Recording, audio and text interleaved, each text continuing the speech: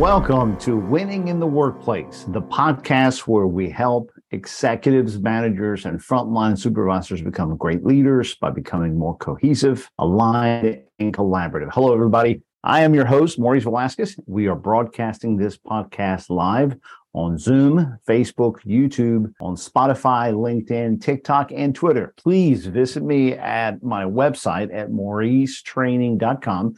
And there you're going to find where to attend all of our Leadership Summit workshops around the country and how to book me for your speaking events, for your conferences, or for your teams. All right, let's dive in. We have a great show today. Last week, I was asked to speak to a hospital about what it takes for us to become more influential, more effective, and to grow at our current positions, regardless of our position, especially with the challenges that we have today in the marketplace. There were about 115 people in attendance, and we had a great discussion for about an hour. But don't worry, we pared it down to you guys for 23 minutes in this podcast. So I chose 3 tactics from our program that we cover the most, be it with executives, with middle managers, with frontline supervisors, or frontline team members, because we tend to fall into these traps quite a good bit. All of us do. So here they are. Number 1 is what we call the 6-second rule. It's the solution really to what most of the problems arise between personalities. All right, the 6-second rule.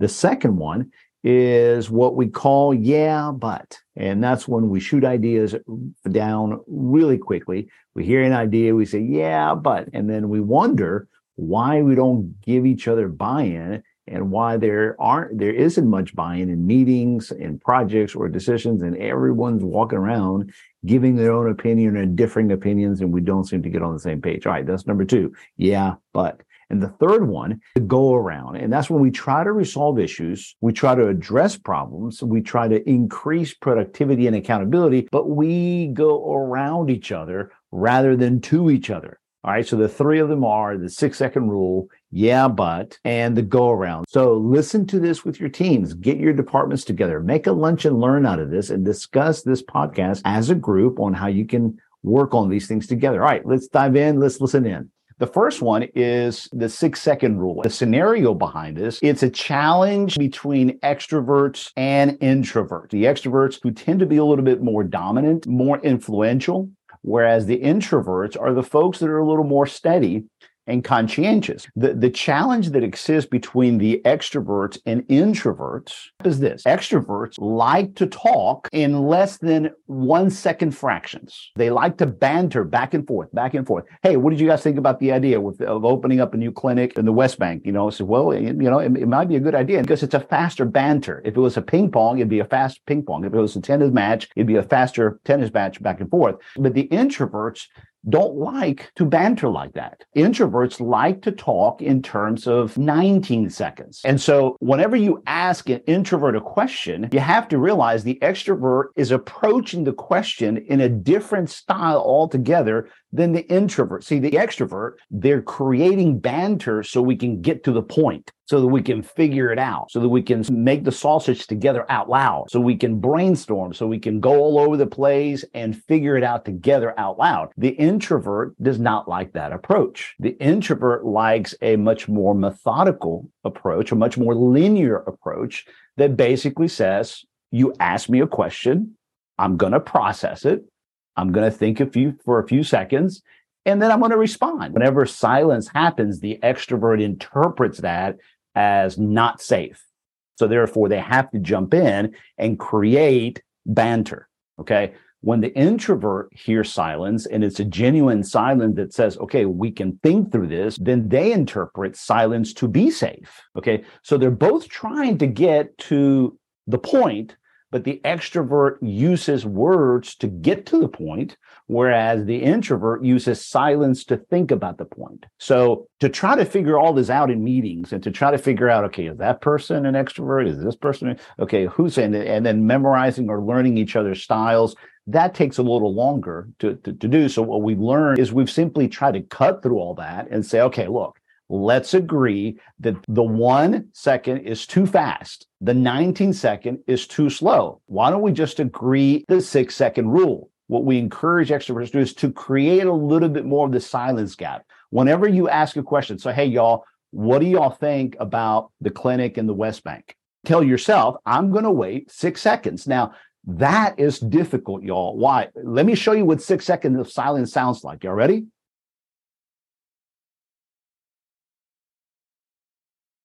See, most of us would have already jumped in. If we don't agree that we're going to use the 6 seconds of silence, that what happens is that the more extroverted individuals, they tend to dominate the conversation, and then decisions are made when the introverts really feel like, you know what, I didn't even get a word in edgewise. And then when it's time to implement and execute the decision, there's lack of buy-in. That's when a lot of people then speak up, because so the idea of creating 6 seconds is so as to create an environment in conversations, in emails, in texts, in hallway conversations, where I, as an extrovert, I'm going to slow it down a little bit, but as an introvert, I'm going to speed it up. Okay. So the introverts, what we encourage introverts to do is to jump in a lot faster and to realize that unless the vote is being called for, it should be okay to just give your opinion and change it.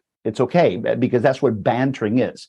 In conversations, there is a place in which bantering and high-level thinking is okay to change our minds. We don't have to have it completely accurate. And so there is a place for the introverts to jump in and just take a risk that, I gave my opinion. Now, when data comes out, I'm going to probably change my opinion again, and that's okay.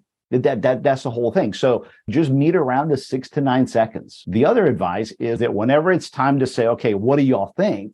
I don't ask, what do y'all think? What I ask is, okay, introverts first, what do you think? And then I even go as far as saying, okay, introverts first, what do you guys think? Extroverts, hold 9 seconds. I did a workshop last week. When we got to this party and we started practicing together, within 5 seconds, a couple of the introverts that had not spoken very much, they jumped in and they created a fantastic conversation. And it was very steady, linear. And then the extroverts in the room jumped in. And so this 6 second rule is just fantastically effective, y'all. This next one is, it's what we call the yeah, but. Here's what it looks like. One person approaches another individual, and this could be through email, this could be through hallway conversation. It doesn't matter. There's the individual on the left, and that person has an idea or has a solution. And you can pretty much tell how that looks. It looks like somebody says, oh, you know what?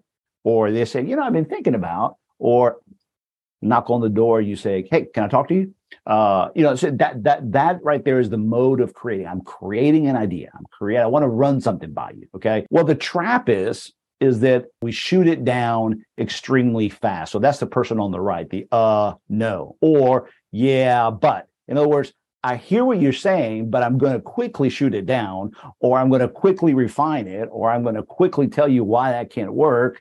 And then the other person is like, wait, I'm not even finished telling you what I'm thinking. And so what happens is this. Let me show you what that looks like. Somebody has an idea. Okay. And what we're trying to do is to get to execute. Execute is the green at the bottom, the green check mark at the bottom. So just think about the many times you have an idea. What you're hoping is that the other person says, okay, that sounds like a good idea. Tell me a little bit more about it. In other words, what we hope that the other individual does is that they acknowledge the idea or the solution, and it doesn't get shot down within seconds. First of all, it took me like 6 weeks courage to come talk to you about it, and you killed it in less than 3 seconds. And I wasn't even finished. Okay. So we know that we do this to each other. We want other people to give my idea a chance. But the other person, what they do is they quickly go to the negative. They either shoot it down and tell me why it's not possible, or what's oftentimes done is the other person hears it and says, ooh, but you know what? Let me up that. Let me tell you what I think ought to be done. And it's like, wait, I just brought you my thoughts, and now you're going to take it and you're going to add to it and go in a totally different direction. And what happens is this: I gave you my idea, you went negative on me, and then I'm going to have to try to go back to being positive about it, and you're going to go negative. So we're going to go back and forth, back and forth, back and forth, back and forth, back and forth, back and forth, back and forth, back and forth. And this is why decisions take so long, because we've all jumped in and participated in this dance that's not helping us get anywhere near closer to execution because we're not listening to each other. Okay. So the responsibility of it is for somebody to say, okay, I'm going to go first. I'm going to listen to you. Okay. And then I'm going to repeat it back to you. And then I'm going to ask you if you feel that I heard you. And not until you tell me, yes, Maurice, that's what I'm saying. Okay. Now I've reached there. Now it's the time that I can ask you, can I refine it? If I don't get a confirmation from the person that I've understood, then hold your opinion. Let me give you an example of Chandler and Monica in Friends, where Rachel is now no longer living with them. And so her room's going to be available. And Monica says, hey, I have an idea and I would like to do something with this room. You know, when you move in, Rachel's room's going to be empty. You want to talk about what we want to do with it? Sure. Okay. I was thinking we should have a beautiful guest room, right? With a mahogany sleigh bed and bedside tables with flowers on it all the time. And then we can have like a roll top desk with little comment cards so people can tell us how much they love staying here. See, look at the face. Okay. Look at Chandler's face. Okay. You can tell it's clear. We do that to each other. Facial expressions. The idea is like, see, it's clear that Monica is now in creation mode. Okay. And she said it very clearly. I've been thinking about it. Okay. And she felt that that moment is the right time to do it. That's usually the problem. We catch each other at the wrong moment. But anyway, but she said, hey, well, here's what I want to do with it. And of course, he is clearly refining the idea. All right. So let's see what he says and let's see what he does. All right. Hey, whatever. You know, I really haven't thought about it that much.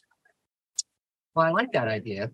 Okay, so you notice he says, I like that idea. He's trying to validate it. He's trying to be positive, but quickly, immediately, he does what? Obviously. But I was thinking maybe it could be a game room, you know? I mean, you can buy old arcade games. See, he is now clearly refining the idea. Yeah, let's take a look at what happens. Like Space Invaders and Asteroids for $200. The real ones, the big ones. No. Okay, he is now creating his idea on top of hers, and you guys can bet what's going to happen. She's going to return the favor, and she's going to kill his idea, which is what we do to each other in business all the time. So let's see what happens. Okay, so you mean no as in, gee, Chandler, what an interesting idea. Let's discuss it before we reject it completely. Oh. See, so he's asking, I really would like for you to advance it and then shoot it down. So she realizes, okay, you know what? I didn't do this correctly. So she tries again. I'm sorry. Yes, interesting idea. Talk about it, but no. So that's it. Let me break this out for you guys and show you the model. The model is what we call the CARE model. Okay, it's up there on the top left corner, the CARE model, and it stands for something. Let me show it to you. First phase of conversations, somebody's creating an idea, then the advancing phase, okay, then the refining phase, and then the execution phase. We all bring to the table different styles. The different styles are basically these. There's a lot of folks that just like to go from 1 to 4. In other words, I like to create, I like to execute, and before we execute, I like to kind of ask, what do y'all think? But it's clearly something that you want done because you're being very loaded about your approach. Okay, that's style number 1. It's a 1 to 4 style. The second style basically says style number 1 to 4 is a little bit too rough. So other personalities tend to use this style, a 1 to 4 approach. In other words, that's the more of the charmer, the more of the enthusiast. Okay, I tend to be this way. I tend to come to you and say, "Hey, I want to run something by you," and I get really excited. And my goal is to get you to be on the positive side of things. Okay, I don't want you to go to the negative, so I will keep the conversation on the positive side of the dialogue because I really don't like my ideas being refined and I don't want you to kill it. So I've gotten really good in my history, in my life, of just having good conversations at a positive level, get you to be positive. And then I said, well, so you like it? And then you tell me that, yeah, you like it because you're being positive. And then I said, well, great, let's go ahead and do it. That's style number 2. Okay. So style number 2 is 1 to 4. Style number 3, yeah, you guessed it. It's a 1 three approach. It's the one that says, I hear what you're saying. Okay. Yeah, I hear what you're saying. Let me think about it. Yeah. Okay, so let me think about it. And then I just start asking questions, and then questions, and then questions, and then questions, and then spreadsheet, and then data and spreadsheet. And after a while, it's like I can't seem to get you out of refining. And some folks are a little more harder than others, or harsher than others in their refining. Some folks just simply say no, that, but or so others are a little more gracious about it. It doesn't matter. The third style is one that basically stays in refining for a long period of time. I may or may not give you my opinion, but I'm going to challenge it. What about this? What about this? What about this? What about this? What about this? What about this? What about this? Or I'm thinking about it. I'm still waiting on this. I'm still waiting on that. And so that style tends to refine and over refine. All right. The final style is one where you just make the decision and announce it later when you get caught that you made a decision without the team. One time I told my wife, it was around Thursday, I said, sweetie, I really think we need to paint the porch and the whole fence area. I really think we need to do it. It's gotten really bad and yada, yada. And so I'm selling her on the idea that we need to paint the house. We need to paint the outside of the house, the porch area, the backyard area. And she looked at me. Of course, we'd already been married about 6 years, so she knew my style very well. She looked at me and she said, you've already bought the paint, didn't you? I said, well, yeah, and they're coming Saturday. Okay, that's that style. That's the style that basically says, I made a decision. I'm just trying to now kind of sell it. The problem is that we all have one of those styles. Our personalities gravitate toward one style or the other. Sadly, none of our personalities are naturally driven to how it ought to be. So how should it be? Let me show it to you here. It should be like this. It's to go the route of care, C-A-R-E, go 1, 2, 3, 4. So you first go through advancing, asking questions, and then you confirm with the person that, yes, you understood. Then you do not go to refine nor execute until you have confirmed with the person. So do you think I heard you? Yeah, I think you heard me. Okay, can I refine it now? The other person has to be willing to go to refine. Why? Because we're not finished yet. Okay, and we can't just go to execute. We got to refine this thing. Okay, so now you've given me permission to go to refine. And in refine is where I get to challenge the idea a little bit more pointed, asking tougher questions with my version of it, or with data, or with research, or with opinion. But we spent a season advancing, and then now we're spending a season of refining. And then as we talk and have that conversation, we need to move into execute. The keys to the kingdom is that when others are creating, advance them. When you advance them, you ask clarifying questions. In clarifying questions, what you're trying to do is you're honestly trying to seek to understand. And if I can give you all a little bit of a tactic here, the more you ask clarifying questions, the person should feel that they're not being attacked. So you're helping them brainstorm through the idea. And it's incredible how many times that person realizes, well, that's not a good idea. You know what? Never mind. And look, you never gave your opinion, but you listened. You participated. I didn't give you silence. I didn't stare. I didn't shoot it down. I asked you questions, and I helped you talk through it. And I even helped you talk you out of it, but I wasn't trying to talk you out of it. I was just asking clarifying questions. So I would say easily 30 to 40% of the ideas that come to me, whenever I use this approach, the person either retracts it or they say, you know what, let me think about that later. And sure enough, I wasn't the bad guy and I wasn't the one that shot you down. Before you move to refine, confirm with the person, hey, do you feel that I asked good clarifying questions? Do you feel that I shot you down? No, you didn't. I said, okay, you feel that I advanced you? Okay, good. And then you ask, can we move to refine? Then when you move to refine, then you refine together and you invite the person, well, let's shoot it down. Let's talk about it. So when asking feedback from others, here's the trap, you guys, that whenever we ask feedback from another, we tend to say is, so what do you think? Okay, so now it's an open-ended.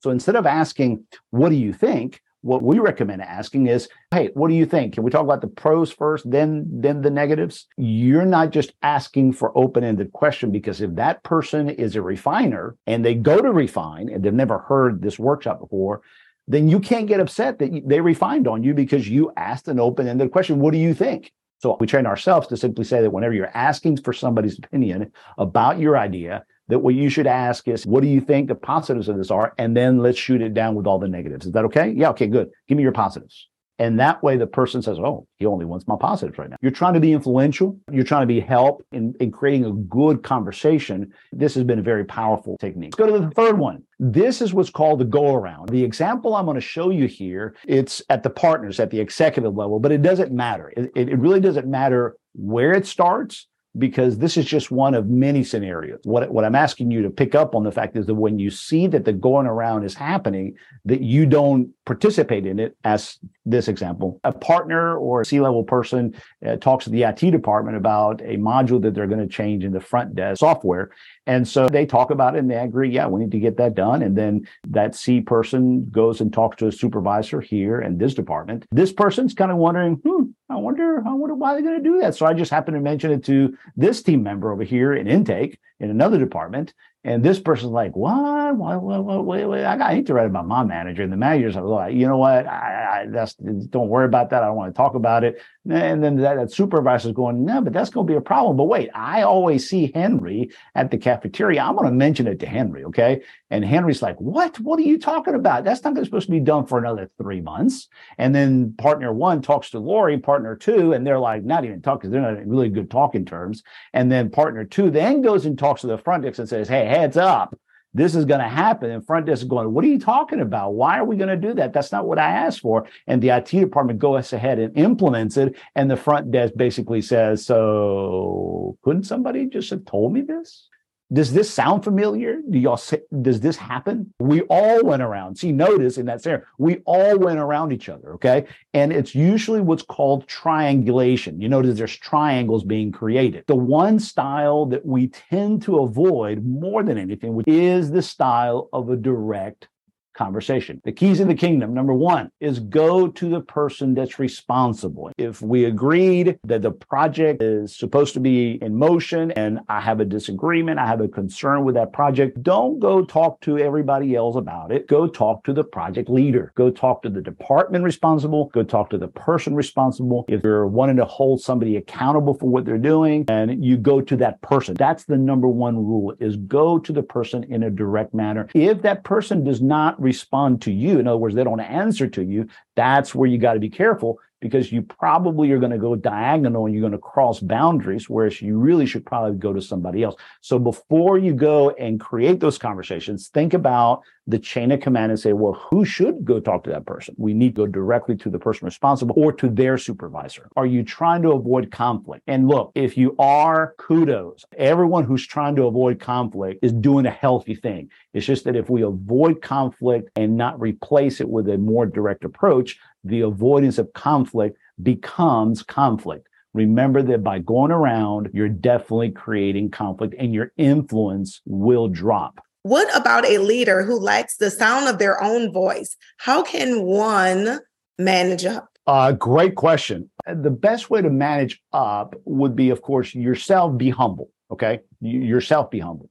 I would say have them watch this video and perhaps say, hey, I went to this lunch and learn and we learned some really cool stuff, and let Maurice in that video be the one that says it. Let's say that you did do that and it continues. Okay. Then that's when you would need to take the boldness and the courage, be humble and say, hey, can I talk to you about this? I think we're practicing this well. I think you're practicing more, but would you mind perhaps extending yours to 12 seconds? Instead of telling somebody, look, you like the sound of your voice, those are very hard judgment statements. Just simply ask the other person, would you mind if you could perhaps use more 12 seconds? Because it feels like you're jumping still a little too early into the thought and the conversation. And it feels like you're taking up a lot of the room.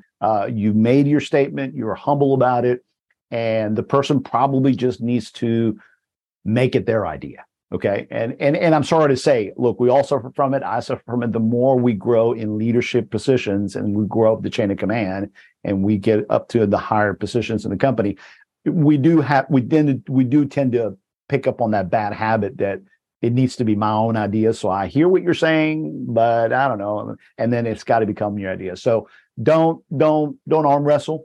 You said it, you make your statement, be humble about it, be collaborative about it, let him sit on it.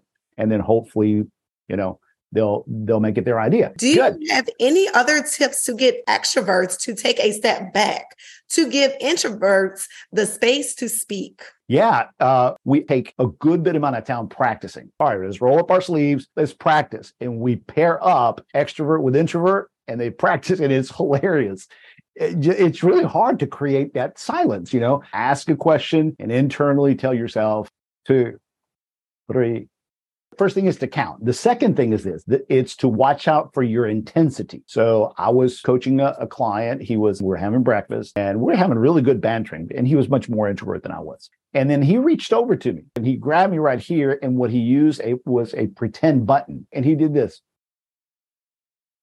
Okay. And I caught exactly what he was saying. I was like, you want me to tone it down, don't you? He says, yeah, just a little bit. And then I brought my intensity down and made it a much more calmer conversation. And that was probably the first time where somebody had done that to me and really hit me with the skill of, whoa, this works. Extroverts have to just bring down their intensity, create the silence, and just those two things together create a much more linear, calm conversation for others to jump in.